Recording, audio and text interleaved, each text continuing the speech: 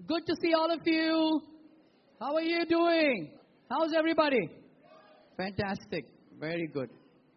So I'm really excited about what I'm going to share with you. And you may say, Shani, you say that every time you come up on a Sunday morning.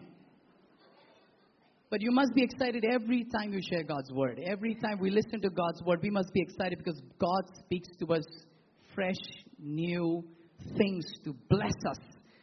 How many of you get excited when you come to the dinner table or to the lunch table? What's mom cooked? You know? And especially if mom's a good cook. You know, you get excited. And so much more when we come to the table of the Lord. The Lord feeds his children well. He leads me and you to green pastures. Amen? So I'm really excited about what I'm going to share with you. Because I'm going to share with you from the life of one of my favorite characters from the Bible. But before I do so, I'm going to request you to take a few seconds, a few moments, and to pray for somebody next to you that the Lord would bless them, the Lord would speak to them and reveal himself to them. Can you do that, please? And then I will pray with you. Come on. Father, we come to you in the name of your Son, Jesus Christ, our Savior, our Lord. We come before your throne of grace with great expectation. We're hungry for you, Lord. We long for you, Lord. We love your word. We love it when you give us understanding of your word. We are grateful, God, that you are here to open our minds to things that we haven't seen before. And Lord, we are also open to reminders that you would bring lovingly, God, to stir our hearts further to loving you more, to pursuing the things of your kingdom, to pursuing a life that is pleasing in your sight, oh God. Lord, we thank you, Father, that you gave your only Son, Jesus, so that we could have this abundant life. Lord, this life to know you, to enjoy you, to experience your tangible, intimate presence every moment of our lives, oh God. And we thank you once again that you've reminded us today that all your promises are yes and amen. So come, Holy Spirit of God.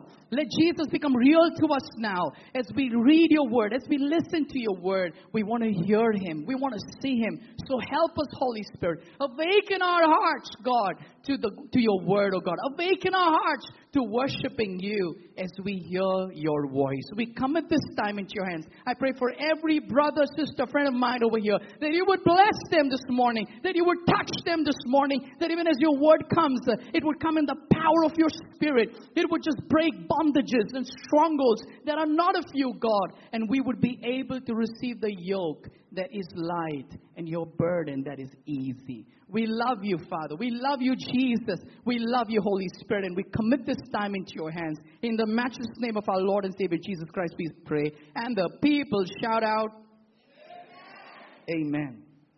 I'm going to read a quote from a book. And I want you to pay attention because it's not on the screen.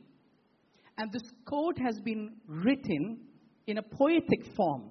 So I want you to pay attention so that you don't miss out on the beauty of what I'm going to read out to you.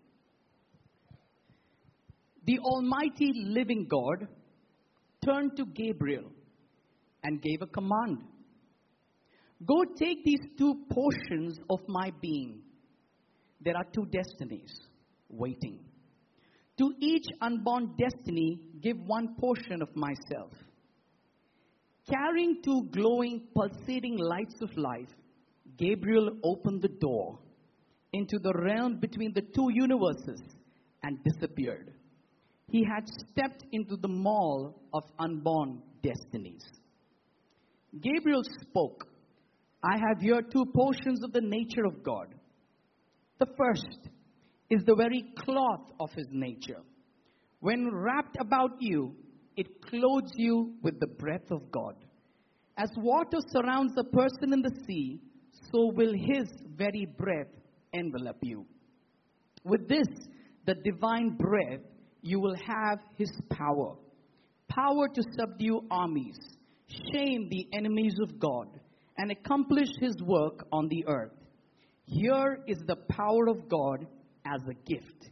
Here is immersion into the Spirit. A destiny step forward. This portion of God is for me, he said. True, replied the angel Gabriel. And remember, whoever receives such a great portion of power will surely be known by many. ere your earthly pilgrimage is done, your true character will be known. It will be revealed by means of this power.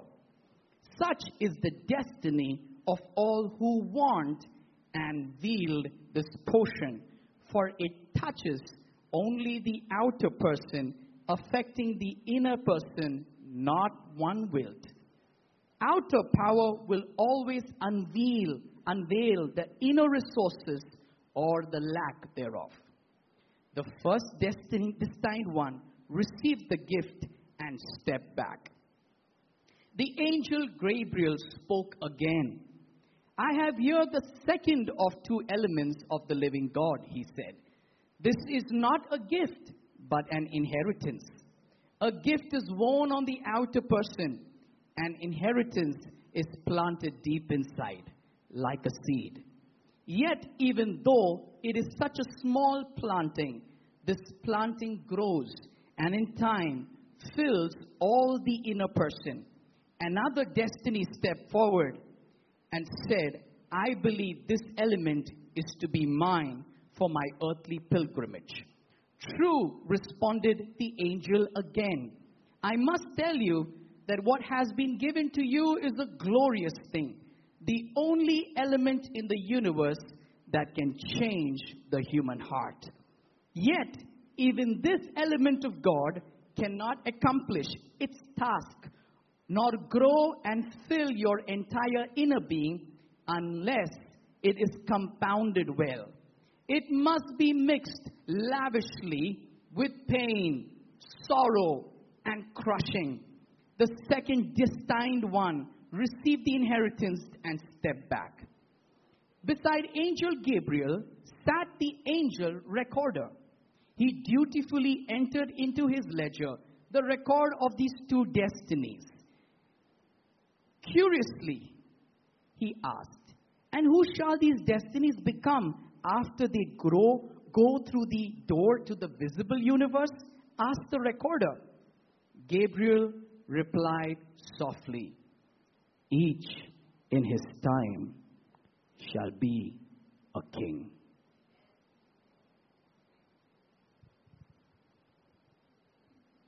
This morning, I want to speak to you about the tale of two kings. One is my favorite.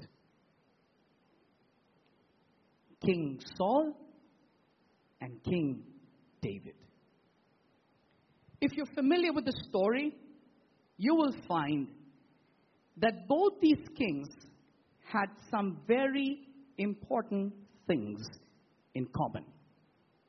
Like, both the kings were individually, uniquely chosen by God. Secondly, both were anointed by the same prophet of God, Samuel. Thirdly, both received unique opportunities to leave a rich legacy behind them. Number 4, both were humble at the start. Number 5, both were brave. Number 6, both made some very wrong choices, very grievous sins. Yet, one was rejected, and one was blessed. Why?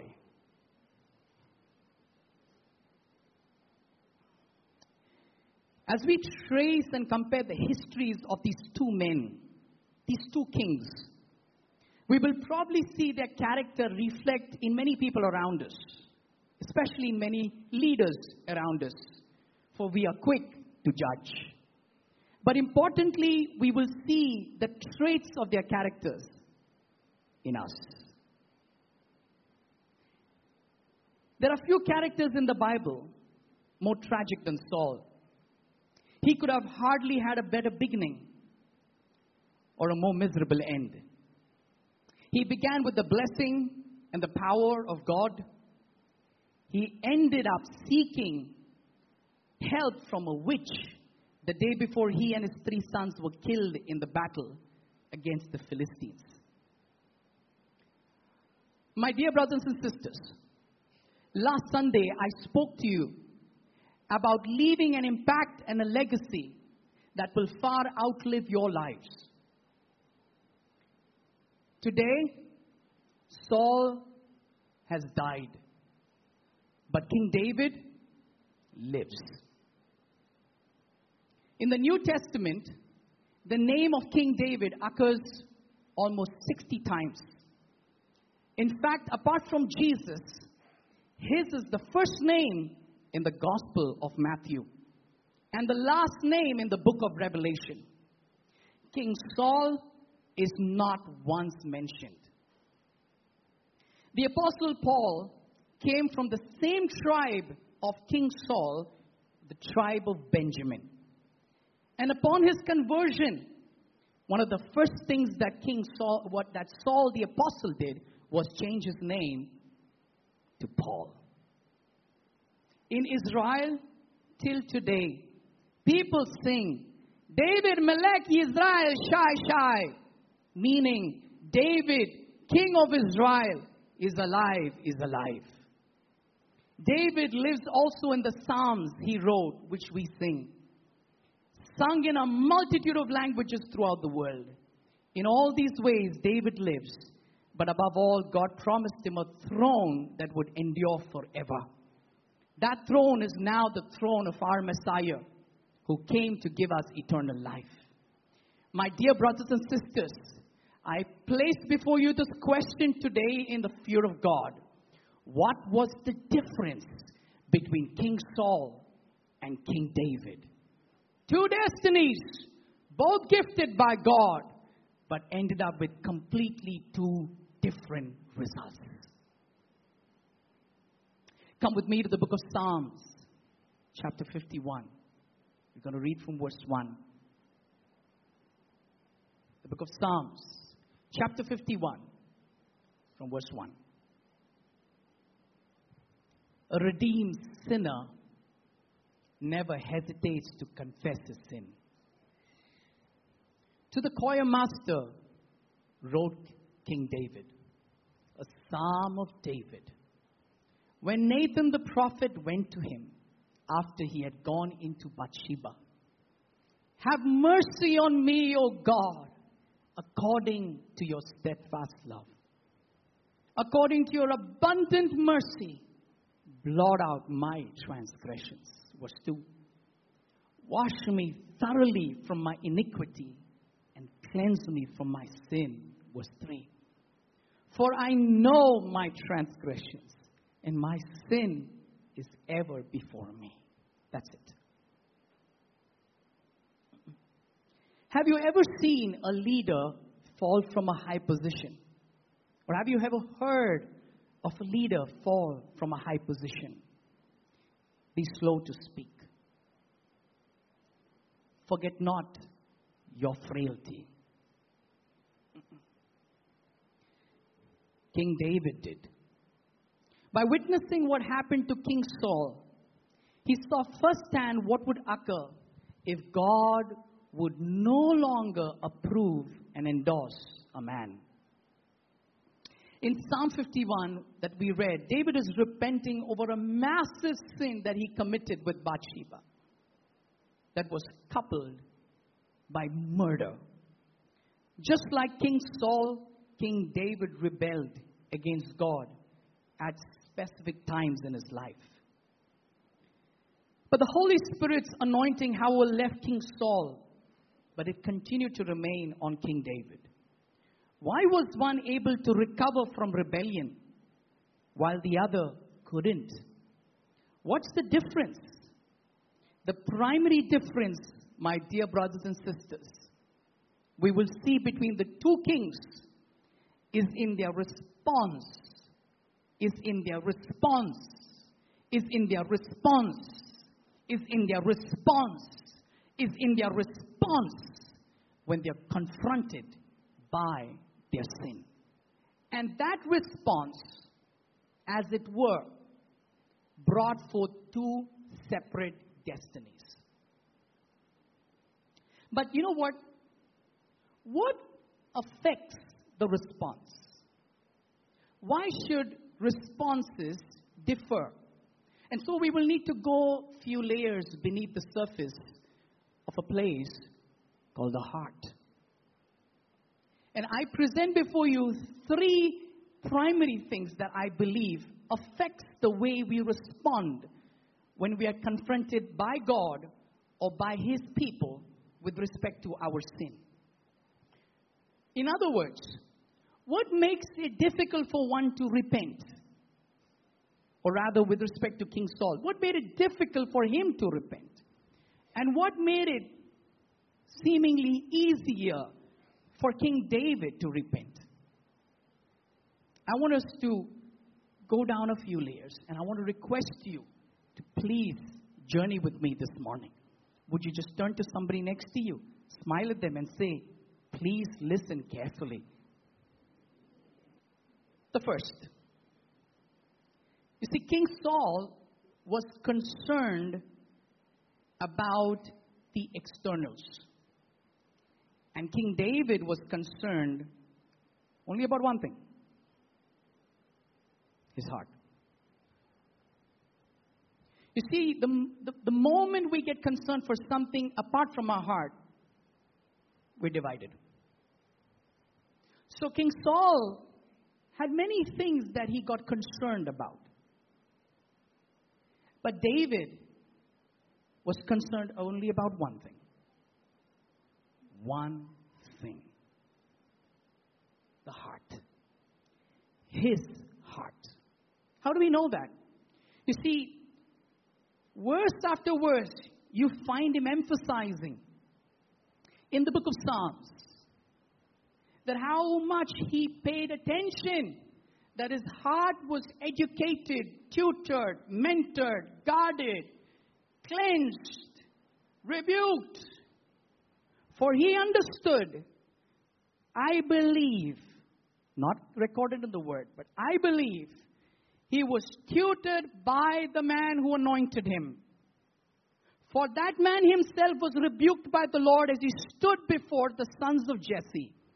And as he stood before the first one, Eliab, a big man, well built.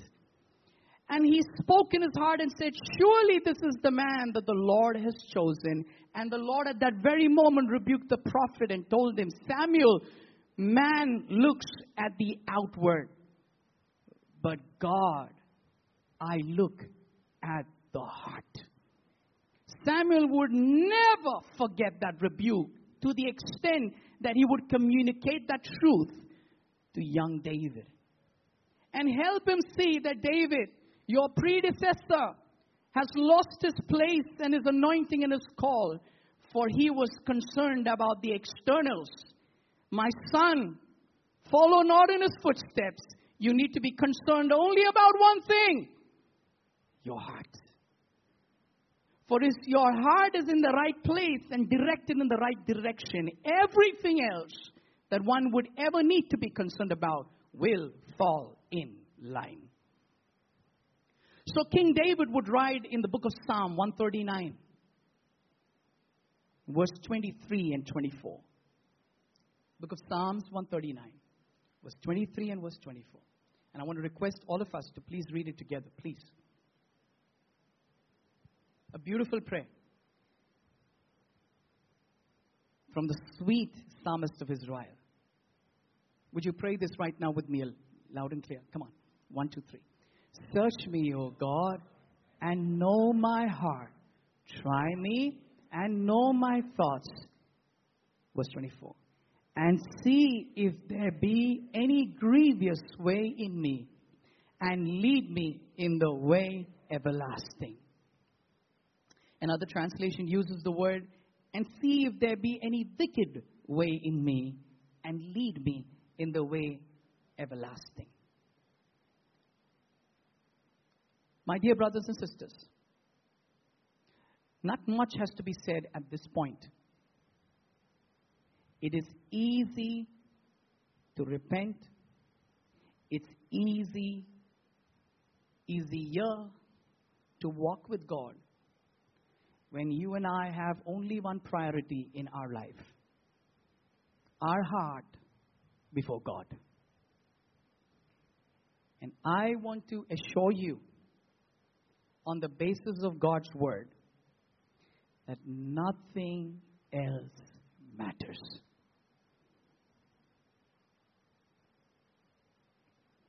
Nothing. For if God approves of the condition of your heart, if you would withstand an enemy of 1,000 armies, they would fail and you will stand.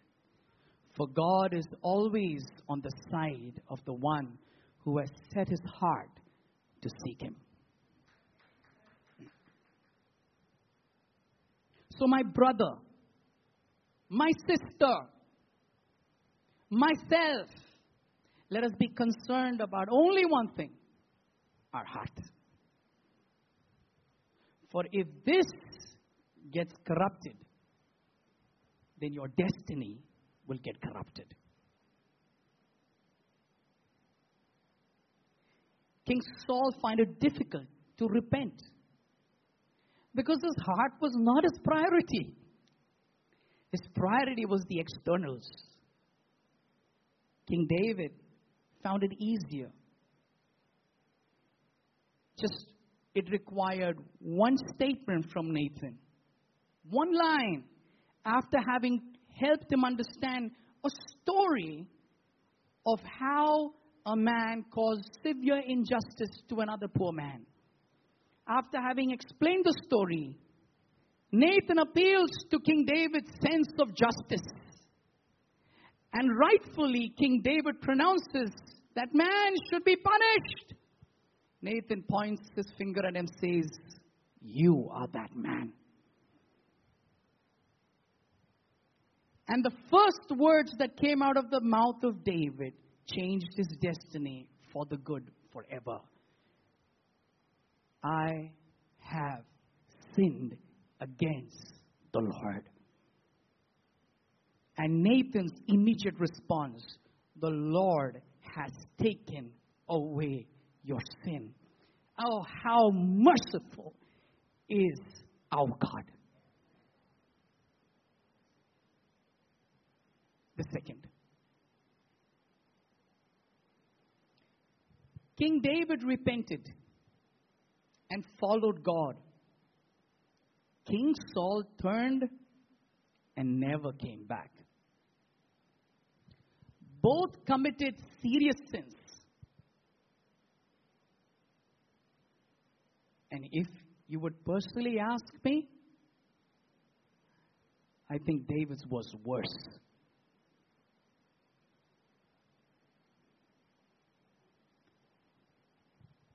When Saul disobeyed the Lord's command, the prophet Samuel goes to confront Saul in his sin. And rather than owning up, I want you to pay attention to what I say now. Rather than owning up to his sin, Saul does a deadly thing. You know, my beloved brothers and sisters, what is that deadly thing? Justification. Excuses. And it's all topped up with the fresh cream of lies. But.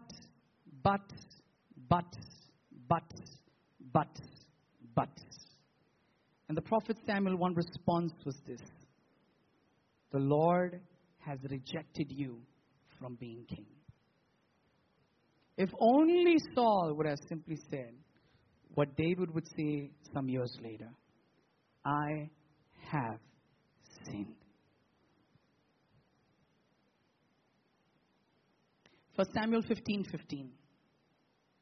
You see, a person who's unwilling to repent will prepare a narrative of justification weaved with excuses and lies.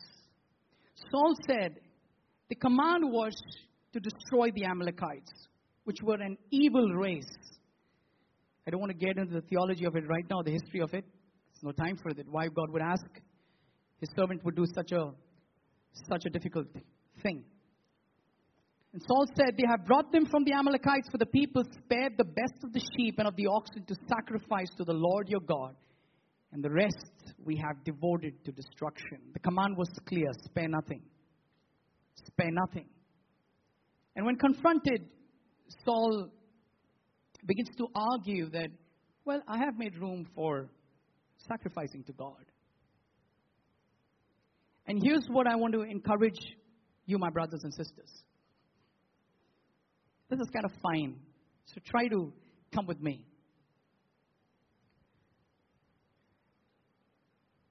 Let's not walk with God with an attitude of sacrifice. Let's walk with God with an attitude of obedience. Because human beings religiously can do a lot of sacrifices, yet not obey. But a one who is obedient will always sacrifice. But his purpose is not sacrifice, his purpose is obedience. Does that make sense? So let us not try to walk with God. God, I've done so much for you. God, I'm doing stuff for you. No. What God has done for us is immeasurably, infinitely so much more. No one can ever match with that. No one does a favor on God. Shannon never did a favor on God. God had favor on Shannon. God didn't owe Shannon anything. Nothing. But still, God demonstrated His love for us. That while we were yet sinners, Christ died for us. So let's not walk with God with an attitude of sacrifice, but rather with an attitude of obedience. Years ago, I was gifted a Bible in the NASB. And I wrote a prayer on it on the first page. Every time I would open my Bible, it would hit me on my face. It was the first page, you have a blank page before you go into the index. And it's something of this. Only thy will, Lord. Nothing more. Nothing less. Nothing else. Only thy will, Lord. Nothing more. Nothing less. Nothing else.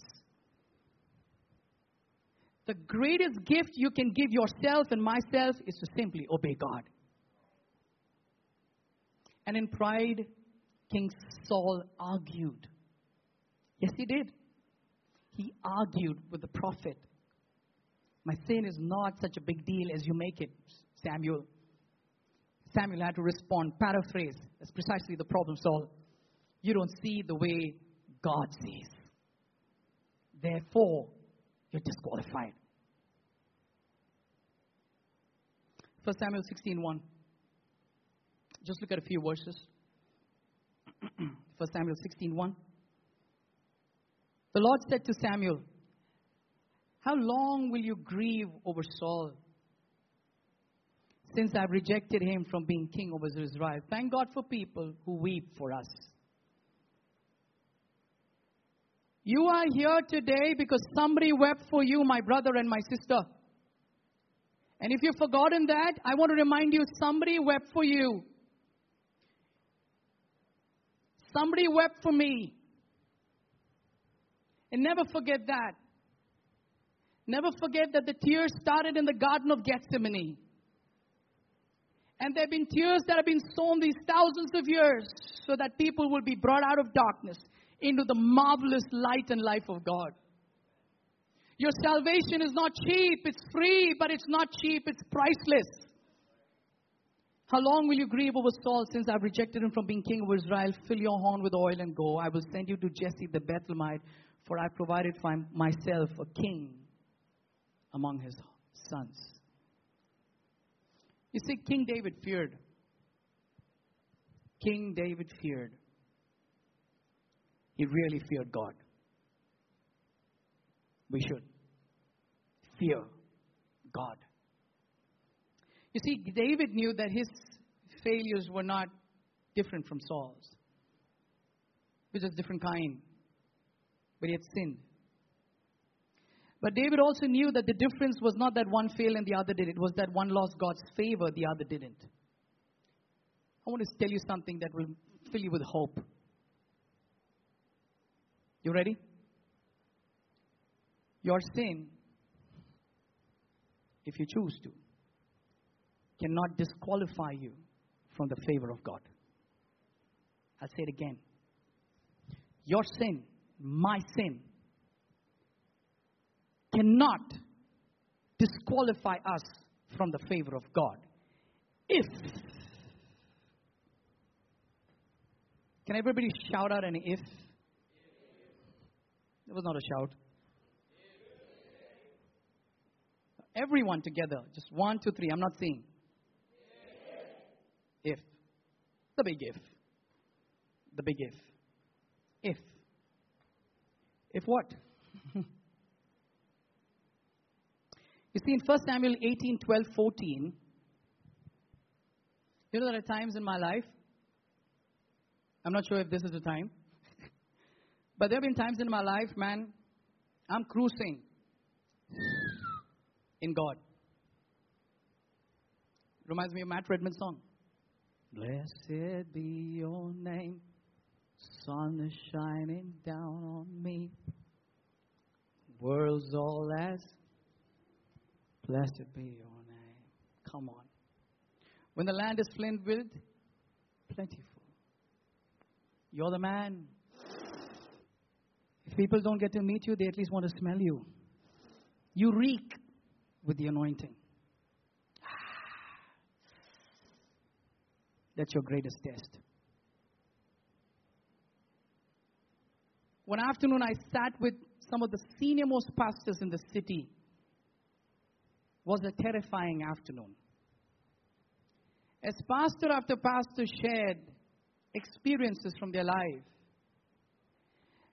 that their greatest vulnerability to sin was when they were most successful. For when you smell of the anointing and the demons tremble and people long for you, there's a whisper that comes from the darkest place. You're special. Untouchable. There's no one like you. And if you listen to that voice, you're doomed. David knew something that Saul didn't know. 1 Samuel 18, 12, 14. Let's read that. Come on. Thank you. Saul was afraid of David. Be careful when that happens in your life. Don't you look down on your Saul. Because the Lord was with him, but had departed from Saul. This is dangerous. I get scared of this. Why? Because you are both the kings in the same frame with the same Lord who chose both of them, anointed both of them, blessed both of them, called both of them, anointed them with the same prophet. But two different destinies are just unfolding in this verse. If anybody in this room saying, I'm getting scared, Shannon, good. That's the purpose. You should. Theologians say that probably for a year, David tossed in his bed and looked down in shame, probably when he saw Bathsheba around him. Tormented by the thought of what he did to his best friend and confidant, Uriah. And he writes in the Psalms, my bones went dry and my vitality was turned like the drought of summer, till I acknowledged my sin. Verse 13, thank you. So Saul removed him from his presence and made him a commander of 1,000, and he went out and came in before the people. The next verse is important. The next verse is important because David, this is the defining mark about David. And David had success in all his undertakings, for the Lord was with him. You see, David always knew that every success that he had was not about him or was not because of him. It was because of the Lord. My brother and sister, is there a voice that you're listening to in the corner of your head that makes you think, I'm special, there's something about me? I want to tell you this morning, there's nothing about you. You may say, Shannon, you're contradicting yourself. You've told us so many times you're made in the image of God. Yes, you are made in the image of God. I'm made in the image of God. You are precious to God because He chose to. You and I have worth because worth has been given by this Lord. And He gives worth, and David feared. Because he saw before his eyes a king that he deeply loved, a king that he deeply honored and respected, fall into pieces before him because that king forgot that I am what I am and I have what I have, not because of who I am, but because of this God who chose me. Never forget, my brothers and sisters, that we stand by His grace. You earn by His grace. You win victories by His grace. You have a voice and a passion because of His grace. You dream dreams because of His grace. You have what you have because of His grace. Never forget His grace. It takes a moment. Saw a video recently. I believe it was of a pastor. And he lived in one of these beautiful islands. I think it was Hawaii. It's just beautiful islands with his wife. And he speaks about just this beautiful stroll that he goes for on the previous day. And just enjoying himself with his wife. They went to a part of the island that they had not really visited before. And just enjoying beautiful family, beautiful house, just blessed by God. And just made the most of that day. So grateful to God. He goes back to bed. He goes into bed with such gratefulness and thankfulness in his heart. At 3 a.m, he's woken up by loud bangs, and as he opens the door, just screaming and yelling because the house just next to his house is blazing in fire. And within 5 minutes, his entire house was on fire. He and his wife just managed to get out in the nick of time. Takes a moment. Don't be cool where you are, man. Don't be cool. Takes a moment to change things. And I want to encourage you, my brothers and sisters, to remind yourself, Mr. Shannon, what are you hitting bottom rock? For the Lord was with him. We have what we have because the Lord is with us. And if he just steps back or steps aside 2 steps, we collapse. 1 Samuel 15:11. I'm in the point that says King David repented and followed God. King Saul turned and never came back. This verse makes it crystal clear. Like I said, my sin and your sin cannot take away the favor of God. No. God is not moody. God is not impulsive. God doesn't say, you sin, I don't want you, get out. No, God's not. His anger is but for a moment. But His favor is for life. He's a good Father. He loves you. He desires you to be blessed. When you fall down, He wants to pick you up. Don't clasp your hand and pull it away. And this verse makes it crystal clear why 2 destinies unfolded. Now this is what God Himself is saying this. This is not me. God Himself is saying this. I regret that I have made Saul king. Was God exaggerating? No. For He has turned back from following me and has not performed my commandments. And Samuel was angry and he cried to the Lord all night. Years ago, I was given an advice by a friend that I found really, and he told me this. He said, Shannon, when you sin, worship God. You're crazy. He said, yes. When you sin, worship God. And your heart will repent. When you sin, worship. Don't run away. Run to Him. That was the difference between King Saul and King David. They both sinned. But when sin was confronted, King David chose to run to God. King Saul chose to turn his back towards God and walk away. I want to ask you, my brothers and sisters, an open-ended question. Was the same mercy that was available for King David available to King Saul? Come on, yes? was the same God who poured out grace on King David. Would he be willing to pour out the same grace on King Saul? What was the difference? One chose to take it, other chose to walk away. Thank you, Lord. And reminds me of Psalm 51 verse 3. Don't turn to it because we've looked at it earlier. Don't turn to it. We'll go to the third and the last. David says this in Psalm 51 verse 3. He says, "For I know my transgressions and my sin." I wasn't exaggerating when I was saying this. My sin is ever before me. What do you think was going through his heart and mind every time he would walk in the palace? And who's he seeing? Bathsheba. Choked up with guilt. Choked up. Unable to talk to God. Choked up. Breaking on the inside. His harp has been lying untouched for months. Dusty. He's probably not picked up the scriptures for long. Walks around the house like a zombie. His advisors and counselors are wondering what's wrong with him. Because they thought he was a hero because he married a widow. He painted it well. But David walked around the house crazy. You know why? He missed the Lord. He missed His presence.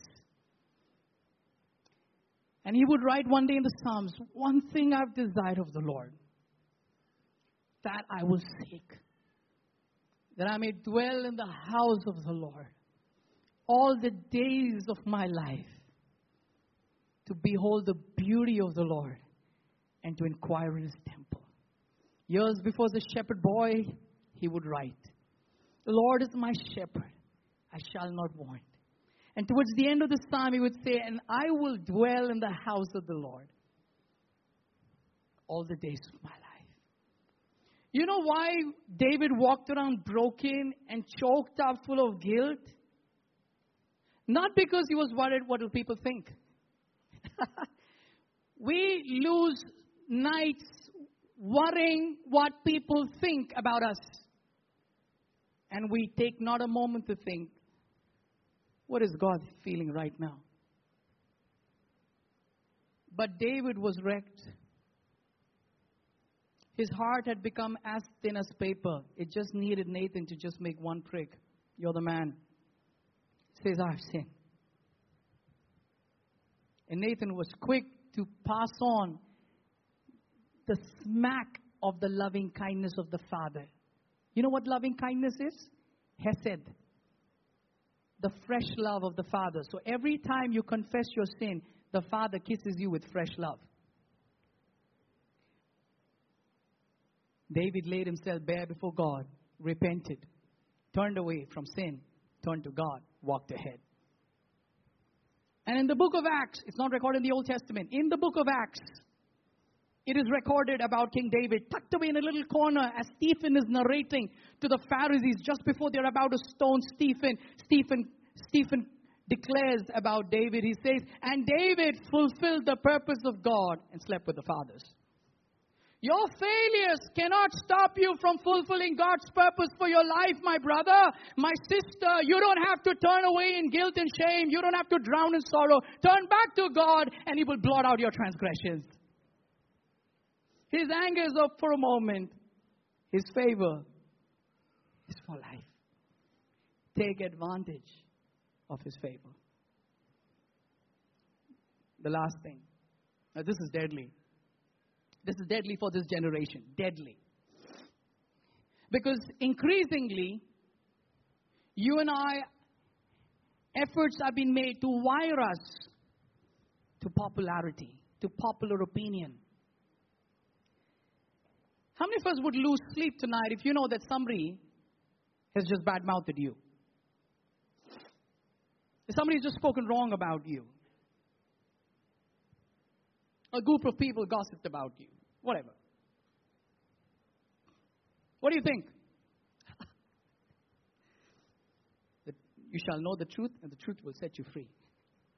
It doesn't matter if. Hear this point. King David worshiped God. Can you say an amen to that? King Saul worshiped people. Say nice things about me, please. Say nice things about me, please. Say nice things about me, please. Don't get upset with me, please. Like me, please. Like me, please. Please say good things about me, please. When I post my pic on Facebook, give me all the likes you can, please. Please, like me, please. Please, please, please. I dress for you. I smell good for you. I do everything for you. I'm your king. Who you worship is who you'll fear.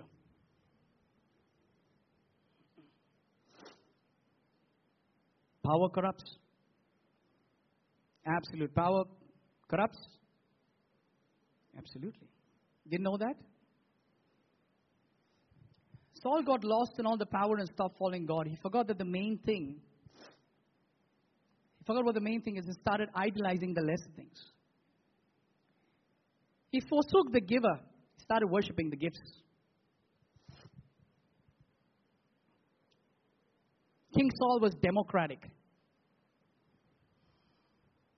King David was theocratic. King Saul wanted the votes. We all understand that. King David just needed one vote. He needed one thumbs up. And that's why you'll see in his life that when King David was faced with an opposition, he didn't freak out. He said, "The Lord is my light and my salvation. Whom shall I fear? The Lord is the strength of my life. Even if an army would encamp around me, even in this I would be confident." Come on. Come on. He said, "Bring it on, man. My God is with me. And if these guys around me chicken out, my God will stand for me. For the Lord is my rock and my salvation, my stronghold in the times of trouble. Many are the afflictions of the righteous, but the Lord delivers him from all. Not well-wishers. I don't need connections. I need God to give me a thumbs up. I need God to endorse. I'm with you, son. And if I am with you, no one can do anything." But Saul would freak out if he didn't get that endorsement from people. So look at what he says to the prophet Samuel when he's confronted, 15:24. 1 Samuel 15:24. Confession with justification. Confession with justification. Confession with justification. Deadly. Initially, you think he's got it. Then as he completes the statement, you realize he hasn't got it. Let's read it from there. What is he saying? I have sinned against. For I have sinned. For I have transgressed the commandment of the Lord. And this is after Samuel really banged him. And your words. Because, say it loud. Because,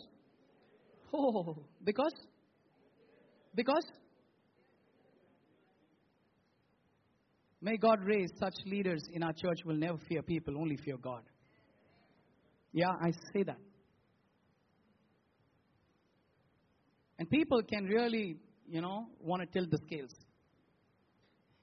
I remember when we started our new phase in 2011, I had people come and tell me, this church is doing that church is doing this. So what? So what if this church is doing that and that church is doing that? I'm glad. I'm grateful. God bless the church. But we're not that church. We're this church. God has a unique plan and destiny for this church, which will be interwoven into all the destinies of the churches in the city. We have a unique strand. We have a unique voice. We have a unique sound of worship. Value that.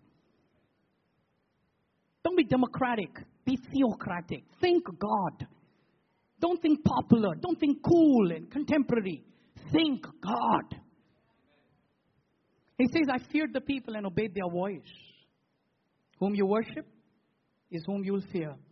Whom you fear is whom you will obey. So much later, 3 chapters later, this is funny.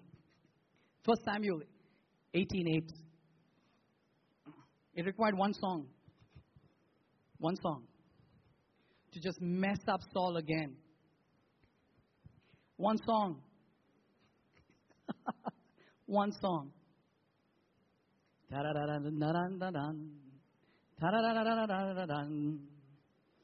Saul has killed the thousands, David has killed 10,000. Saul has killed the thousands, David has killed 10,000. Saul has killed the thousands.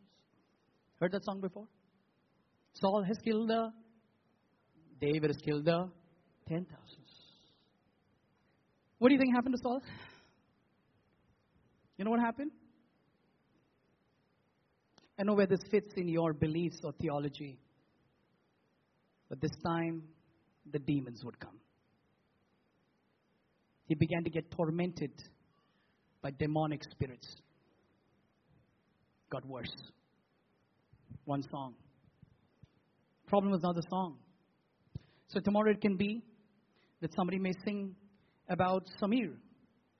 Somebody may sing about young leaders that we're believing to be raised up in this church. I pray that you will be better 100 times than me. See, you're shy and you want to be humble and say no, nothing. But I'll tell you something. Some of you over here are going to do 100 times better than what we did. You're going to go far ahead. And that's our prayer. I've not yet raised the dead, but you guys will like... God will do powerful things to your life. But you can't afford, and I can't afford to be like King Saul. We need to be like King David. Saul worshiped people. David worshiped the Lord. Is it wrong to listen to people? No. Is it wrong to love people? No. I'm not saying that. But King David loved God above everything else and everyone else in his life. And that was clear. So if God said no and everybody said yes, it was no for him. If God said yes and everybody else said no, it was yes for him. Because he knew what was good for him would be good for the people. So here's what I want to close with, one statement that's on the slide. And I'll read one verse and we close. What God desires from us is true brokenness. Where there is no sorrow over sin, there is no genuine repentance. Now, I know there are people who claim that you don't have to confess your sin. You just have to confess who you are in God. Without confessing what we've done wrong, and if you just confess who you are in God, I call it delusion. You know why it's delusion? Because you just did something that was in violation to your identity that you claim. So if I've done something that's violated my identity, I need to acknowledge that and say, that what I did is not becoming of me. I'm a child of God. But true brokenness. Where there is no sorrow over sin, there will be no true repentance. So I want to ask you, my brothers and sisters, today, do you want to be a Saul? Or do you want to be a David? Choice is yours. How we respond to sin will determine our destinies, not your anointing, not your call, not your endorsement from God. Don't hype on that, for both these kings had all of it. What made the only difference in the destiny was how did each respond when they were confronted by their sin. I pray, my brothers and sisters, that we will respond like David did. No justification. There could be reasons. Talk it out to the Lord later. But sin is sin. Reject it. Forsake it. Ask God to root it out of our hearts. David would write this in Psalm 51. Cleanse me thoroughly from my sin and my iniquity. Blot out my transgressions. And I believe that you will choose well. Could you say an amen for yourself? I'm saying again, I believe you will choose well. Could you say an amen for yourself? Amen.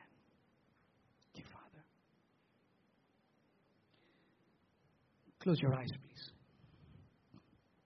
I want to give you a few moments, precious moments. I want you to really talk to God now. Not tomorrow, my brothers and sisters. Not in the evening. I want you to talk to God now. And get right with Him now. Let there be no part of our life that is unspoken to God.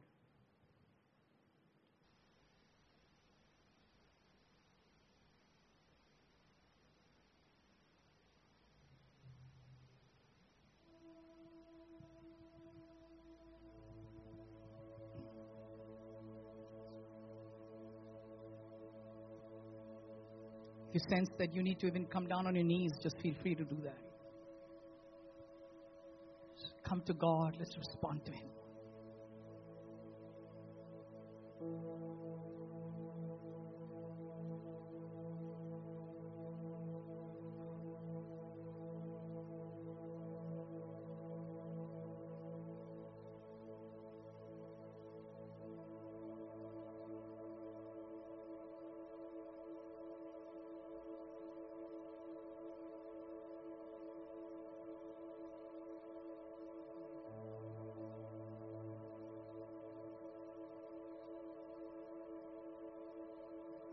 Thank you, God.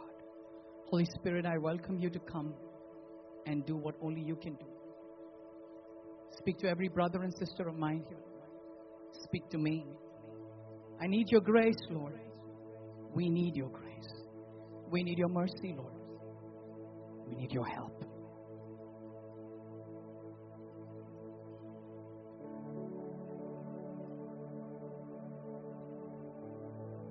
We need your mercy, God. We need your grace, God.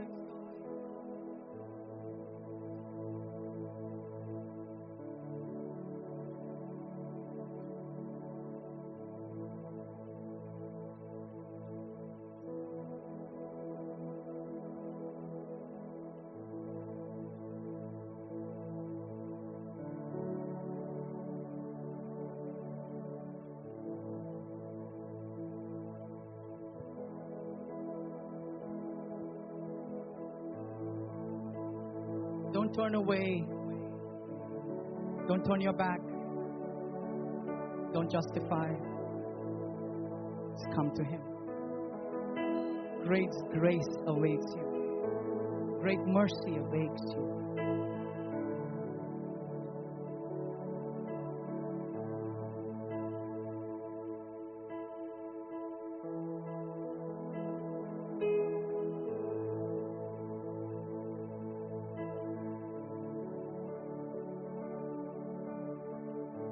Worship you, Father.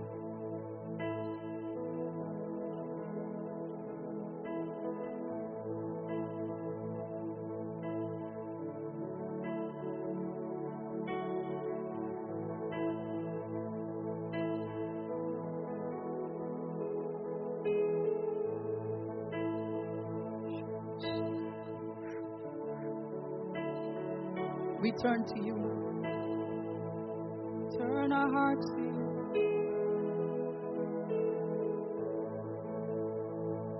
Turn away from sin. We turn our back to everything that is not of you. You are good.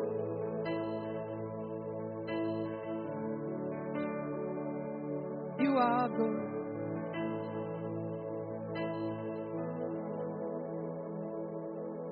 Let the King of my heart be the mountain where I the fountain I drink from. Oh, He is my song. Let the King of my heart be the shadow where I hide, the ransom for my life.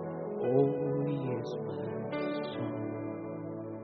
Let the King of my heart be the mountain where I run, the fountain I drink from.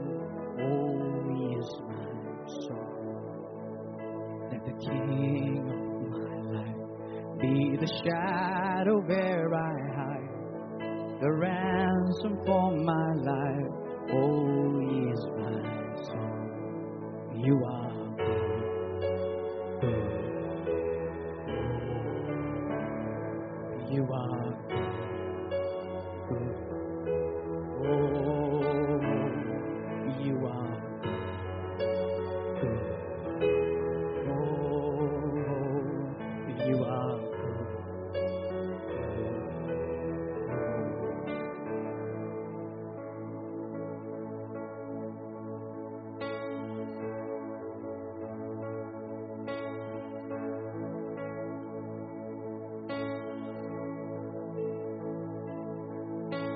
King of my heart, be the wind and my sails, the anchor in the waves. Oh, He is my song.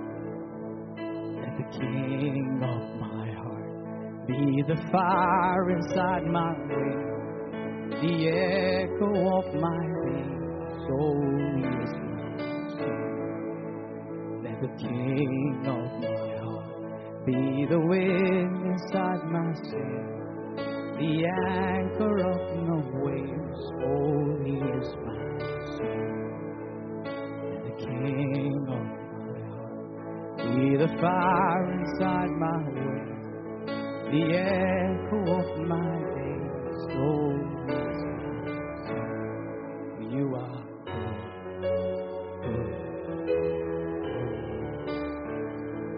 You are good. Oh, you are good. Oh, you are good.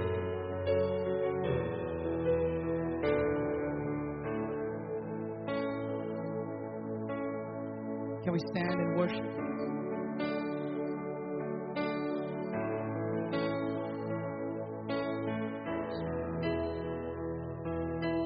King of my heart, be the wind and where I run, the fountain I drink from.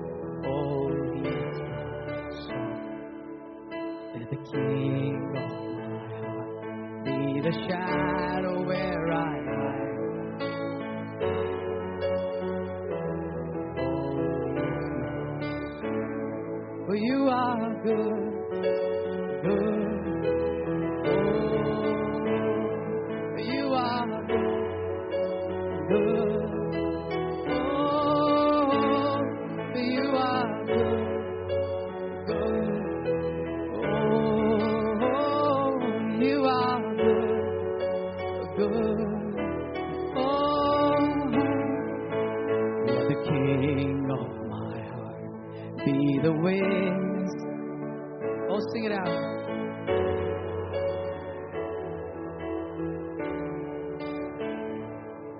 Let the King of my heart be the fire inside my ways, the echo of my days. Oh, He is my song. You are good, good. Oh, You are good, good. Oh, You are good, good. You are good, good.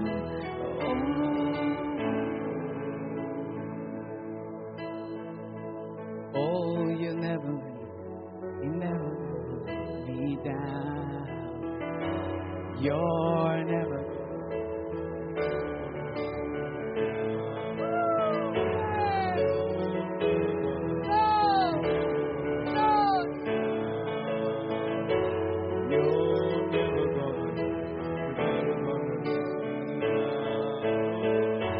You're never gonna let me down.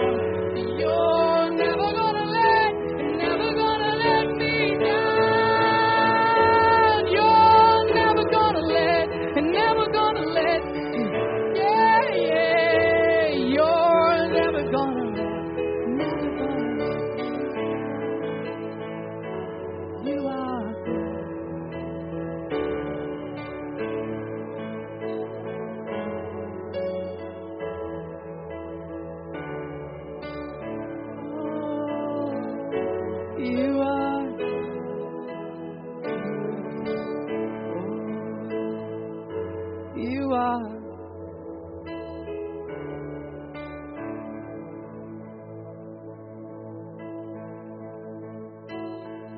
If you believe that this word was for you, I would request everyone to just close your eyes.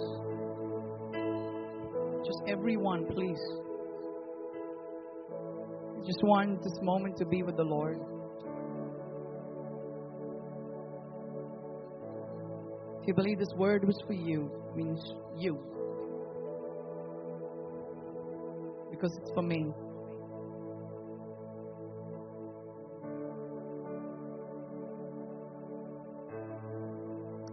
I'm going to request you to walk up in the front. Just walk up in the front. And even if this message was just for one person, it was worth it.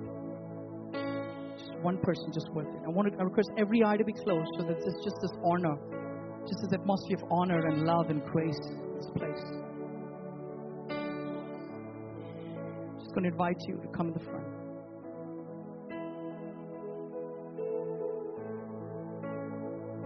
I'm going to request you to turn your heart. Just turn to the Lord.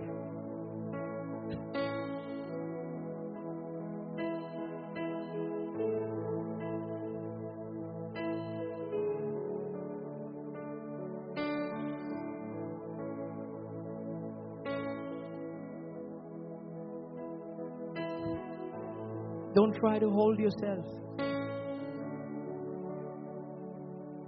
I believe the Lord is saying, let me hold you.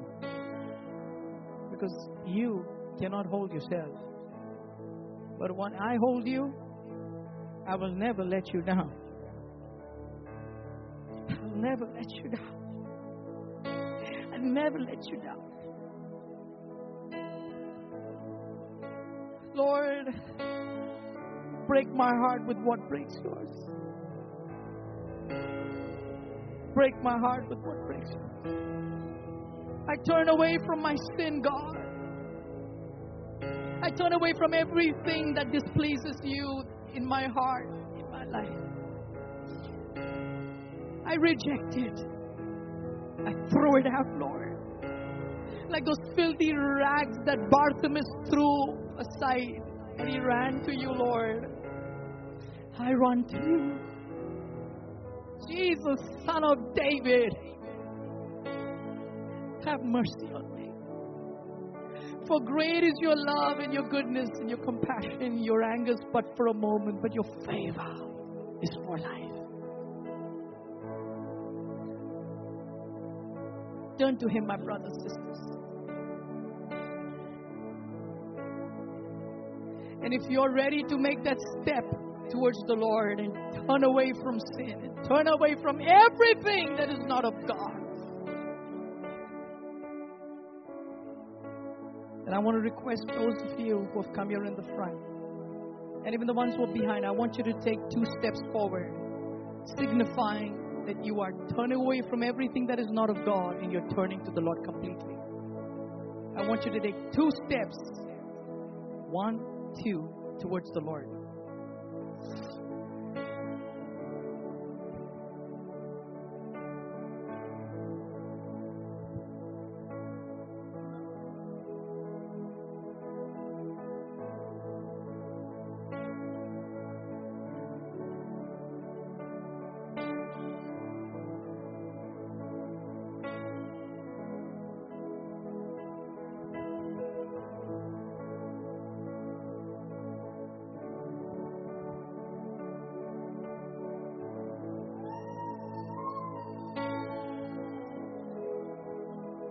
Just turn to the Lord. I'm going to request us to just surely express your emotions, but just be a little sensitive to those around. Turn to Him, beloved. Lord, I pray that you would give us a holy hatred for sin. Because pure and holy is your love for us. And pure and holy ought to be our love for you. So give us, give me, give my brothers and sisters a perfect, holy hatred for sin, for everything that displeases you, for the sin that we were trapped in.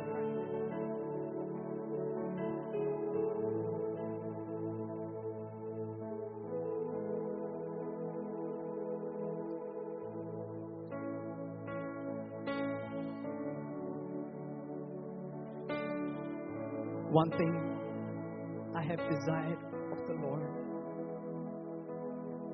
that will I seek, that will I seek, that I may dwell in your house all the days of my life. I want to see you. I want to know you.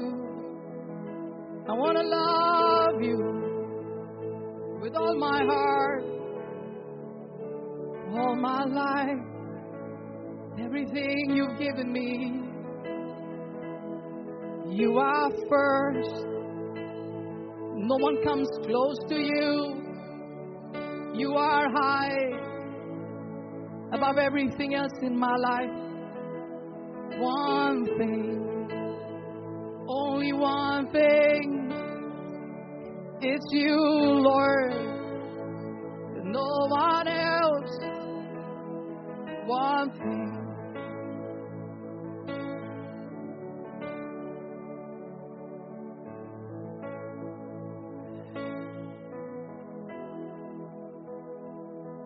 Maybe your friends have done it. It doesn't matter. It doesn't make it okay.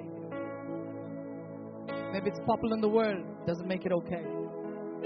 Maybe your best friend said it's okay. That doesn't make it okay. If God's not okay with it, it's not okay.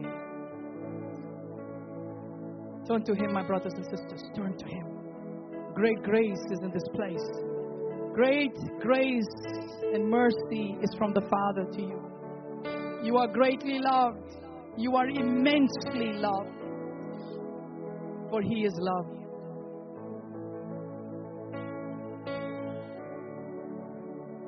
Father, I pray right now, pour out your grace. Pour out your mercy, Lord. Pour out your anointing. Pour out your Spirit upon every brother and sister, mind you. Just pour out your anointing, God. Oh, Lord, let the anointing break every yoke. As people are standing here, God, with your hearts and hands lifted up to you, I right now pray that every bondage of sin be broken now in the name of the Lord Jesus Christ. Every kind of addiction and every kind of bondage that people have been feeling in their minds be broken now in the name of the Lord Jesus Christ. I pray for the anointing of the Holy Spirit. I pray for the power of the Holy Spirit to come upon every brother here, upon every sister here. I pray for the power of God to touch them now, right now, Lord. I pray that hardness of heart would be broken. That hardness of heart would be broken. Soften our hearts with the oil of your love. The oil of your love. The oil of your presence, God. I pray, oh God, break through, God, into our hearts, into our lives by the power of your Spirit.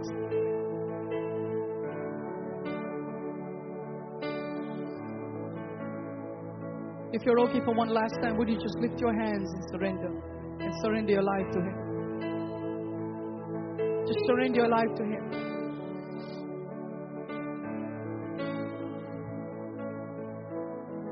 Surrender your life to Him completely. Say, Jesus, from now onwards, no one will sit on the throne of my heart. Not my friend, not my parents, not myself, not my career, not money.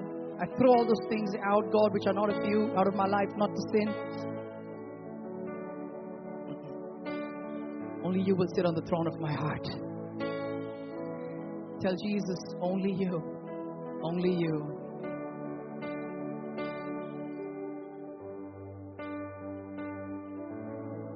Only you.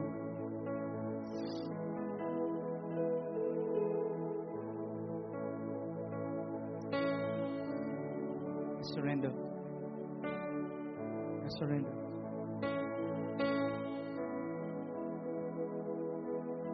King of heart, be the mountain where I run, fountain I drink from. Oh, He is my song. Be the King of my heart, be the shadow where I hide, the ransom for my life. Oh, He is my song. For you are good, you're good. You are good. Can we lift our voice? Yes, one church, one body, we sing it out. Lord, you are good. Oh yeah. Yes, Lord. Oh, I forsake you, everything else, God. You are worth it, Lord. Oh, you're never gonna let me down. You're never gonna. Oh, you're never gonna let me down. I know you're.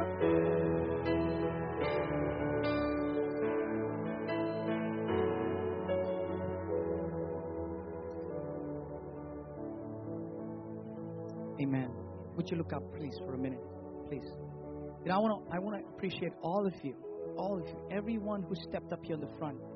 Every one of you, I honor you because you did what David did. I honor you, and God's hand is on your life. I'm not saying it's not on the ones who are behind. Don't get me wrong. I'm sorry. I didn't imply that. God's hand is on your life. But it took courage to come here and walk up in the front. And I believe great grace is upon every one of us. Maybe you didn't walk up in the front, but you, in your heart, you walked towards the Lord. Great grace is upon you. Great mercy is upon you. For His anger is but for a moment, but His favor is for life. Be blessed. Turn away from sin. Walk away from it. There are things that have to be thrown out. Throw it out of your heart, around your life. Clean up your environment. And be in the environment where you grow and flourish in God. The Lord bless you. The Lord make His face to shine upon you. The Lord give you shalom from now forevermore. Be blessed. Go back. God bless you.